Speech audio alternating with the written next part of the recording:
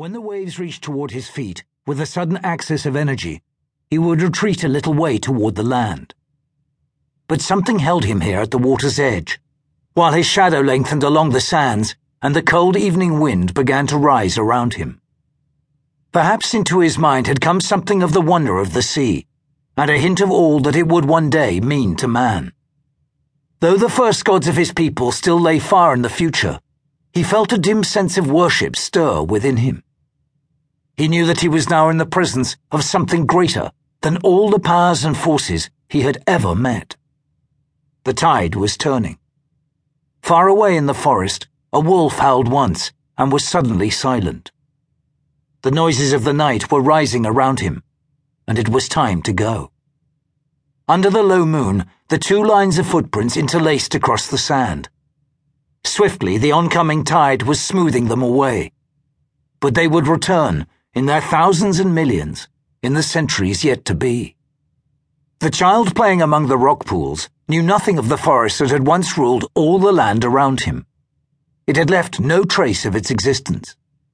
As ephemeral as the mist that had so often rolled down from the hills, it, too, had veiled them for a little while, and now was gone. In its place had come a checkerboard of fields, the legacy of 1,000 years of patient toil. And so the illusion of permanence remained, though everything had altered save the line of the hills against the sky. On the beach, the sand was finer now, and the land had lifted so that the old tide line was far beyond the reach of the questing waves. Beyond the seawall and the promenade, the little town was sleeping through the golden summer day. Here and there along the beach, people lay at rest, drowsy with heat and lulled by the murmur of the waves. Out across the bay, white and gold against the water, a great ship was moving slowly to sea. The boy could hear, faint and far away, the beat of its screws, and could still see the tiny figures moving upon its decks and superstructure. To the child, and not to him alone, it was a thing of wonder and beauty. He knew its name and the land to which it was steaming, but he did not know that the splendid ship was both the last and greatest of its kind. He scarcely noticed, almost lost against the glare of the sun, the thin white vapor trails that spelled the doom of the proud and lovely giant. Soon the great liner was no more than a dark smudge on the horizon, and the boy turned again to his interrupted play, to the tireless building of his battlements of sand.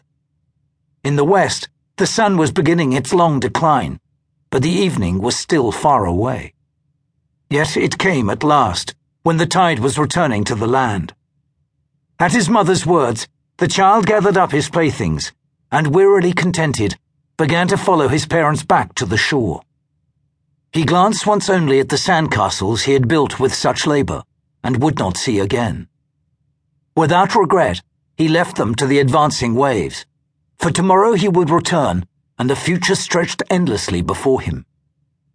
That tomorrow would not always come, either for himself or for the world, he was still too young to know. And now even the hills had changed, worn away by the weight of years. Not all the change was the work of nature, for one night in the long-forgotten past, something had come sliding down from the stars, and the little town had vanished in a spinning tower of flame. But that was so long ago that it was beyond sorrow or regret. Like the fall of fabled Troy or the overwhelming of Pompeii, it was part of the irremediable past and could rouse no pity now. On the broken skyline lay a long metal building supporting a maze of mirrors that turned and glittered in the sun. No one from an earlier age could have guessed its purpose. It was as meaningless as an observatory or a radio station would have been to ancient man. But it was neither of these things. Since noon, Bran had been playing among the shallow pools left by the retreating tide. He was quite alone, though the machine that guarded him was watching unobtrusively from the shore.